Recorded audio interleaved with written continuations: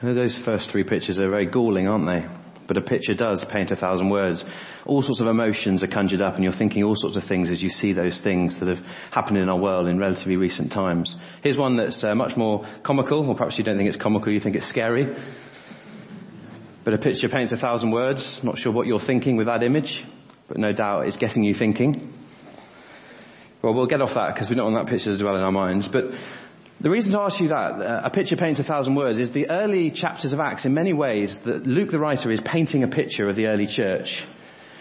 And he's trying to draw us in to understand what it was like. Wellesley tackled a sort of really important question in one of the early talks on the book of Acts. How do you know when you read something in Acts? Is it descriptive, simply describing what was, or is it prescriptive, prescribing the way that we should do church today? And it's quite a difficult debate, and there are different things that you can do to apply to Scripture to figure that out. But actually, in many ways, I think a simpler way of looking at it is looking at the early chapters of Acts as setting out patterns which we can then apply into the life of our church. And I hope that they're patterns that where you've looked in and you've seen the early church relating to each other, relating to God, you've looked in and said, that is something really attractive. That is something I want to keep praying for and striving for in God's grace in this church. If you're maybe not a Christian believer, but you're looking at this church, I hope that you're seeing something of the patterns established in Acts in this church. I'm sure we've got a long way to go in lots of areas. Every church will. But the early chapters of Acts are establishing patterns which we can apply to try and understand how God wants our church to be today. One of the sort of summaries of these patterns came up in chapter 2, and this was touched on in last week's talk. A church devoted to God, a church committed to one another, and a church that's open to a lost world. And I hope that sort of resonates in your heart and you say, that's attractive. I want to be part of a church that's like that. Well, that is what the early church was like. And then in chapter 4, particularly verses 32 to 35, you get a kind of repeated pattern. I hope you notice that some of the stuff in the early part of the reading was really almost a direct repeat of something in chapter 2. You then get to the end of our reading. Have a look at the last verse, chapter 5, verse 11. You'll see a word there, church. It's a word ecclesia, means a gathering. It's the first time in the book of Acts that Luke the writer refers to the gathered people of God as a church. Now maybe that's a little marker by the narrator, sort of saying, I've established some patterns, and now I can call what I've established a church. So actually the first 4 or 5 chapters in Acts are really, really important for us as we think about what this church should look like. So what I want to do this morning is focus on verses 32 to 35 for most of our time, just picking out 3 things that we see in this kind of portrait or pattern or picture that's painted of the early church. And then we're just going to look at 2 examples which you saw later on. An example of one person who upheld the pattern that had been established, and then an example of a couple who undermined the pattern. And we'll use them just to sort of look into our own hearts and ask the question, am I helping to build the pattern of healthy church, or is my attitude undermining it? So that's where we're going to go this morning. First of all, though, look at verse 32 as our reading started. Do you notice it says all the believers? Now, before we just skip through that, think about what's being said. Chapter 4, verse 4, a verse from last week. How many? 5,000 men. It's a common way of counting, to just count the men, the heads of the households. So no doubt the early church was a bigger group, much bigger than 5,000. So here the writer is talking about 5,000 minimum who gather together. And because it's such a big number, look at what is so extraordinary about what comes next. They were one in heart and mind. It's a challenge in a church of about 320 to be of one mind and heart. Of course it is. Here's a church of at least 5,000, but we read that they were of one mind and one heart, which is speaking of the church having a unity where they're all pulling together in the same direction, despite all their differences. And it's a really beautiful thing. You think of the Olympics. I love watching the Olympics. I particularly enjoy watching the cycling in the velodrome. And if you watch something like the team pursuit, here you've got the Great Britain team who are brilliant at this. At times they're cycling inches, even millimetres from the person in front and behind. And they're flying around this track at high speed.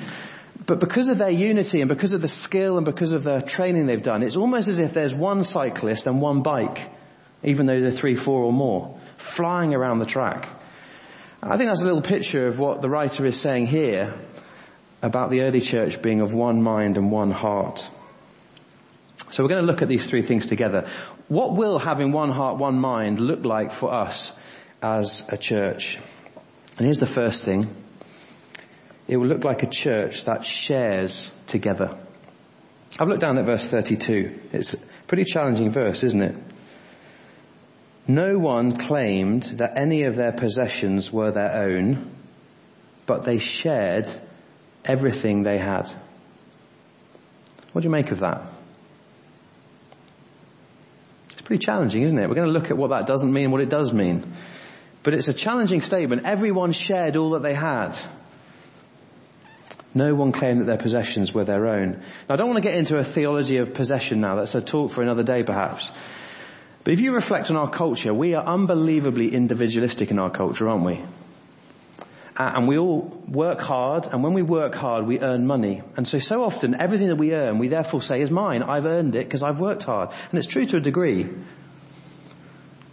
But think of it, if you're a Christian, and say you're a Christian who, I hope and pray, tithes, gives a proportion of your income to be a blessing to others for gospel work, and in your conscience under God you have to work out how much that's going to be. It doesn't matter how much it is, what matters is your heart. And God stirs each of us to give in different ways. But imagine you have gathered in the income that you have earned, and then you've decided I'm going to give this, and you give it. What do you then say about everything else? Do you see? Even when we're generous, we still then say everything else I've kept, even legitimately kept, is still mine. But it's not the pattern that we see here. It says the early church shared everything. Now, just as a little caveat, I don't think this is speaking of communism. I don't think this is speaking of shared ownership or kind of living communally, where literally everything is shared and we just bring all the money that we all earn from all our different jobs and stick it down at the feet and then we distribute it between us. I don't think it literally means that. How do I know that? Because if you flick forward to chapter 12, verse 12, there's a woman in the church who owns a big house. And what happens in the big house? There's a prayer meeting. So here's an indication there are people who own things themselves, their own private assets.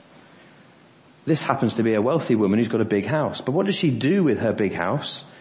She opens it up so that it can be used as a blessing to the church. So I think actually this whole picture that's painted here of sharing everything isn't necessarily a literal sharing of everything, though we need to be prepared to share everything. But it's much more talking about understanding that every single thing that I have, even what I've earned, is an amazing gift from God. And then asking the question, how do I use the gifts that God has given me to honour Him and to be a blessing to the people around me? So just take one thing that you own, maybe a big thing like a house or a car, or if you don't own a house or a car, something smaller. Just ask yourself the question, is the way that I use this honouring God and being a blessing to other people? That's a pretty good litmus test in many ways for a heart that is in line with what we see here. I think this could apply in lots of different ways. I'll give you a general application and a specific one. A general one, this is a phrase I love using. I hope it's true for many of us here. I'm sure it is. Open homes, open hearts. How is it that I can live out the commands of this passage to share everything? It starts with opening up my heart to people.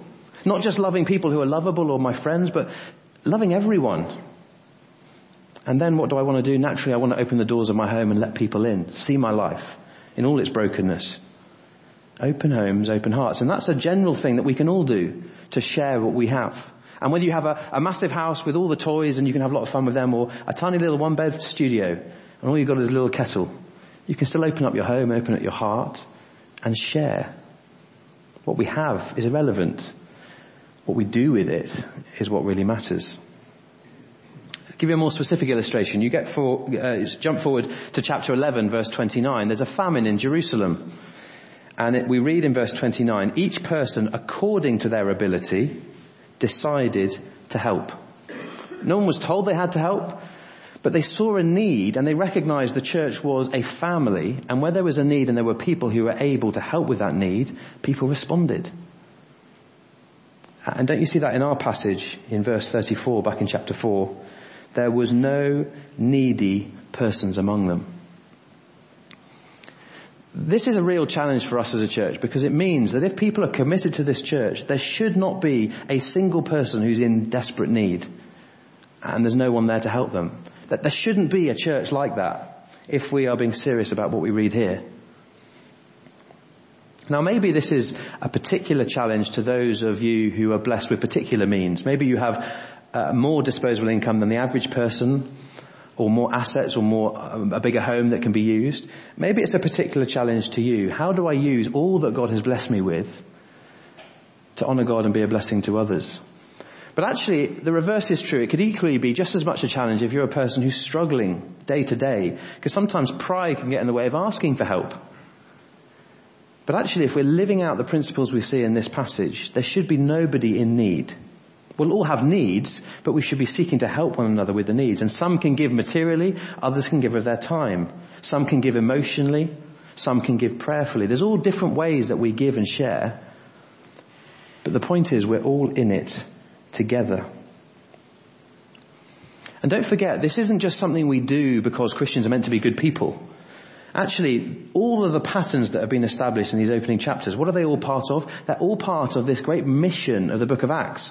So yes, I should love others in the church as I love myself and care for people. But actually, imagine what that's also part of. It's more than just caring. It's part of God's mission. Because as people out there look in and they say, look at that community. There's nobody in need. But I know that she should be in need, but she's not. Why? Because there's a church that's blessing her. Or you look at that person who's very wealthy and they say they should be living a very lavish lifestyle with all their money, but they don't. Because they use what they have to be a blessing to those who don't have what they have. So do you see, sharing is a good thing in and of itself. It's a good way of modelling this biblical pattern, but it's also a way of doing mission, because people ask questions when we live counterculturally. So there's the first little picture, that a church of one heart and one mind shares together. Well, here's the second one. A church with one heart and one mind leads to a church that works together. If you were to summarize kind of what the purpose of the church is in maybe two little things, here's one example of how you could do it. A church exists to help introduce other people to Jesus, and for people who know Jesus to grow to love him more. I think that's a good definition of a church that seeks to introduce people to Jesus, and people who do know Jesus are encouraged to grow to love him more. Bill Hybels, who's an American leader and pastor, has often said in many of his books, the local church is the hope of the world. But when our church stops being about introducing people to Jesus and helping people who do know Jesus get to know him better, it's not really offering much hope to the world. But that is what we're called to be. Come with me to verse 33. In order to work together, it says here, with great power, the apostles continued to testify to the resurrection of the Lord Jesus Christ. Now, where's that power come from? Look back to the very last verse of last week's reading, verse 31. They were all filled with the Holy Spirit and spoke the word of God boldly. So this great task that's not easy of working together in the gospel, we have to be powered by God's Spirit, not doing it in our own strength. It's not about our programs. It's not about our organization. It's not about our hard work. As important as all those things are, it's about the Spirit of God being alive in this church and being alive in our hearts. Because then with great power, we can continue testifying to the resurrection of Jesus. Now try and cast your mind back to last week in that passage. Why is it remarkable here that the apostles continued to tell people about Jesus? What had happened in chapter 4, verse 18? Can you remember last week? The religious authorities had said to Peter, I command you not to teach or speak at all in the name of Jesus. But they'd continued. Even with those threats, even in spite of everything that happened to them, they continue. Now, why did they continue? Second incredible thing, because the resurrection of Jesus is utterly life-changing. Do you remember the talk last week? We were helped to see that the Christian gospel is both inclusive and exclusive. Inclusive in the sense that the gospel is for all people. Chapter 2, verse 21. Everyone who calls on the name of the Lord will be saved. It's an amazing truth. But it's exclusive, chapter 4, verse 12, salvation is found in no other name under heaven and on earth than the name of Jesus. The gospel is inclusive, it's for all people, it's exclusive, it's all about Jesus. Now when Wellesley was telling us about that last week, he nearly took off in excitement. It doesn't take much to get him to take off in excitement. But why am I getting excited talking about it? Because it's real. The resurrection changes everything. And Peter and his friends had become so transformed by the love of God that they couldn't help but testify. They couldn't help but get on with the work that God had called them to do. It's a little challenge for us here then. If we are of one heart and one mind, we will work together, and our work will be to continue to testify to the love of the Lord Jesus. Testify, not apologize. Now I know sharing your faith with people is difficult. I know some people are more gifted and find it easier than others. I get that. I know we're living in a world where very few people want to hear. But the point is, if the love of God is so alive in our heart, if the Spirit of God is so real in us, we will want to testify in all of our weakness. Because we know that it is utterly life-changing news. You know how it works. You've got a Christmas flyer and you pluck up the courage, because I'll tell you at Christmas, I'll tell you now, go and knock on doors, give people flyers, welcome to Christmas services. I do it every year. And you'll try and do it, and you know what will happen. Some people, and I'll be like this too, to my shame, we'll go to a friend and we'll sort of sidle up to them and we'll chat about a few things, and then we'll give them a little flyer. And then we'll sort of say, well, there's this event on at church, but I guess you'll be busy, won't you? And we carry on talking. But I'd like you to come, but you didn't come last year, did you? So I don't really expect you to come this year. But I really want you to come. But you know, if you've got a lot of pressure on, I can see your kids are crying and it's busy at home, don't worry, there's always next year. And we give them all the excuses not to come ourselves. But the apostles testified with great boldness. It's up to God whether they come or not. But if Christ is alive in our hearts, if we are of one heart and one mind as a church, not only will we share together so that there will be no one in need, but we will also work together in testifying to Jesus Christ. And here's the last thing we're going to look at. A heart that has one heart and one mind will be a church in which the grace of God is evident. Have a look at verse 33. And God's grace was so powerfully at work in them all. Remember the all? At least 5,000 people who were together. God's grace was at work in all of them, that there was no needy persons among them. When the grace of God is alive in our hearts, the first two things we looked at this morning will just be realities without us even thinking about it. Let me give you some practical examples of this. There'll be tons of physical needs in the life of this church, but those who at that time aren't suffering physically can be a blessing and a support to those who are. There'll be people in the church who are lonely, but they won't be lonely because the church will rally round and support and encourage and befriend and invite into their homes. There'll be people who feel spiritually flat. There's times where I feel spiritually flat. I just want to give it all up. And friends rally around me and say, keep going, I'll pray for you. We're not alone. There'll be people in the church who want to share their faith and want help to how to do that in a simple way, but they don't know how. And the church will respond and hopefully give some training and encouragement to help you to do it. The point is, it will be a church, if the grace of God is evident in our church, we will be a church where every single person is growing. I don't think it matters where you are on a spiritual spectrum, from being a spiritual baby to being a spiritual giant. That doesn't matter. What matters is that you're growing. Growing a little bit, growing a lot, don't worry. But are you growing? It's a powerful picture, isn't it? I hope it's a picture where you look in and go, that is the kind of church I want to be a part of. I hope when this church is getting this right, you say, I am part of a church that's doing this, and I love it. Imagine I had a big cake on the table here.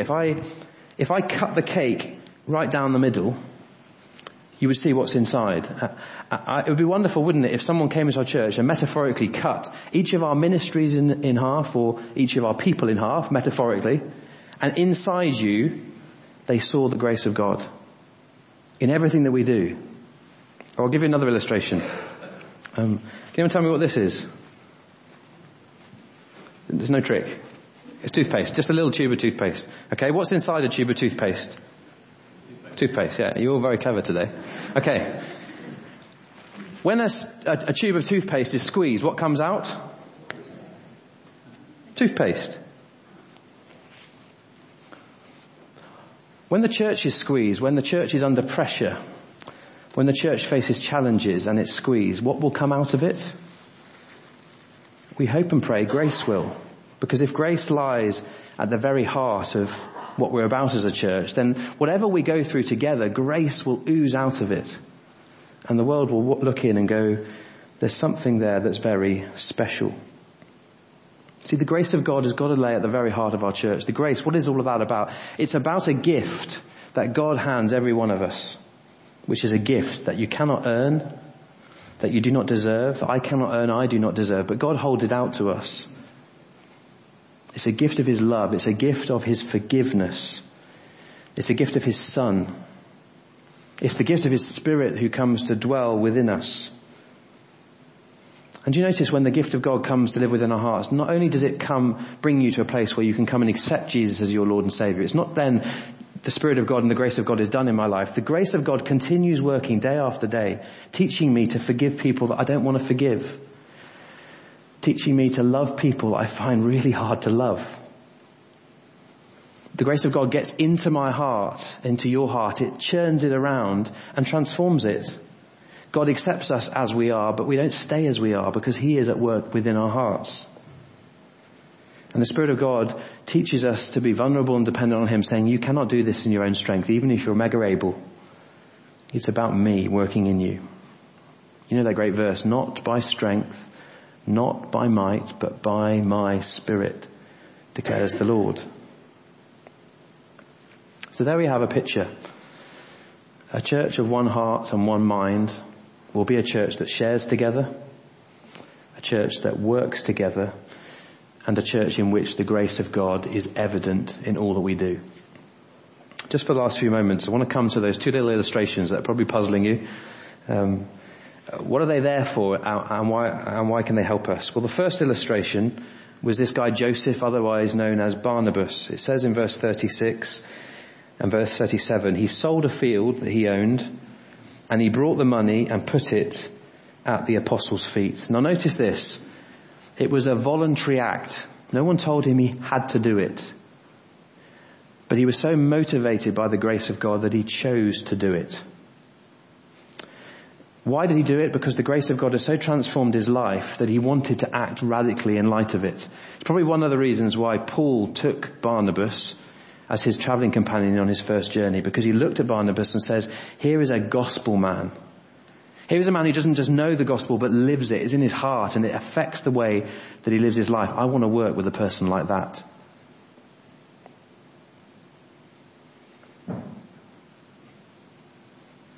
Maybe God is calling someone here to do something really radical to help build a church of one heart and one mind. Don't want to be remotely prescriptive in this space. Just allow God's Spirit this week to speak to your heart. What could it be for you that would help you to build this pattern of a church of one heart and one mind? So there's the positive example that upholds the pattern that we see in Acts 1-4. But there's also an example of a negative example that undermines the pattern. You get it here with this couple, Ananias and Sapphira. Chapter 5, verse 1. There's a man called Ananias, together with his wife Sapphira. They also sold a piece of property. Well, at first glance, you go, well, here's great. There's another person being generous. Verse 2, with his wife's full knowledge, he kept back part of the money for himself, but brought the rest and put it at the apostles' feet. And you read that and go, well, that's generous too. He sold something he had and he's kept what he needs and he's given generously. But then why does Peter give him a really strong rebuke in verse 3? Ananias, how is it that Satan has so filled your heart that you've lied to the Holy Spirit and kept for yourself some of the money you received from the land? And he asked him some questions. Didn't it belong to you before it was sold? Answer, yes. And after it was sold, wasn't the money at your disposal? Answer, yes. And we know from the whole context, there was no obligation to give a particular amount. This was open for people. They could give if they wanted to give. So why does Peter give him such a strong rebuke? Well, the problem is that this man hadn't just lied to human beings, he had lied to God. The heart of Ananias was a heart of deception. Do you see in verse 2? With his wife's knowledge, he kept back. The keeping back wasn't the issue. The issue was they made it look to the apostles like they kept nothing back. They made it look to the apostles that they were being more generous than they actually were. Not only were they deceiving the apostles, but they were seeking to deceive God as well. And then you get this really difficult thing, the shock in verse 5. When Ananias heard this, he fell down and died. I think that's there to arrest us, just to realize that the judgment of God is very real and God sees our hearts. And when we're withholding our hearts from being a blessing to the church for whatever reason, be it material or in any other different way, God sees that and it breaks his heart. And it's not the stuff that God can build his church through. He sees our selfishness, he sees our deceit, he sees where we do good things but with selfish motives.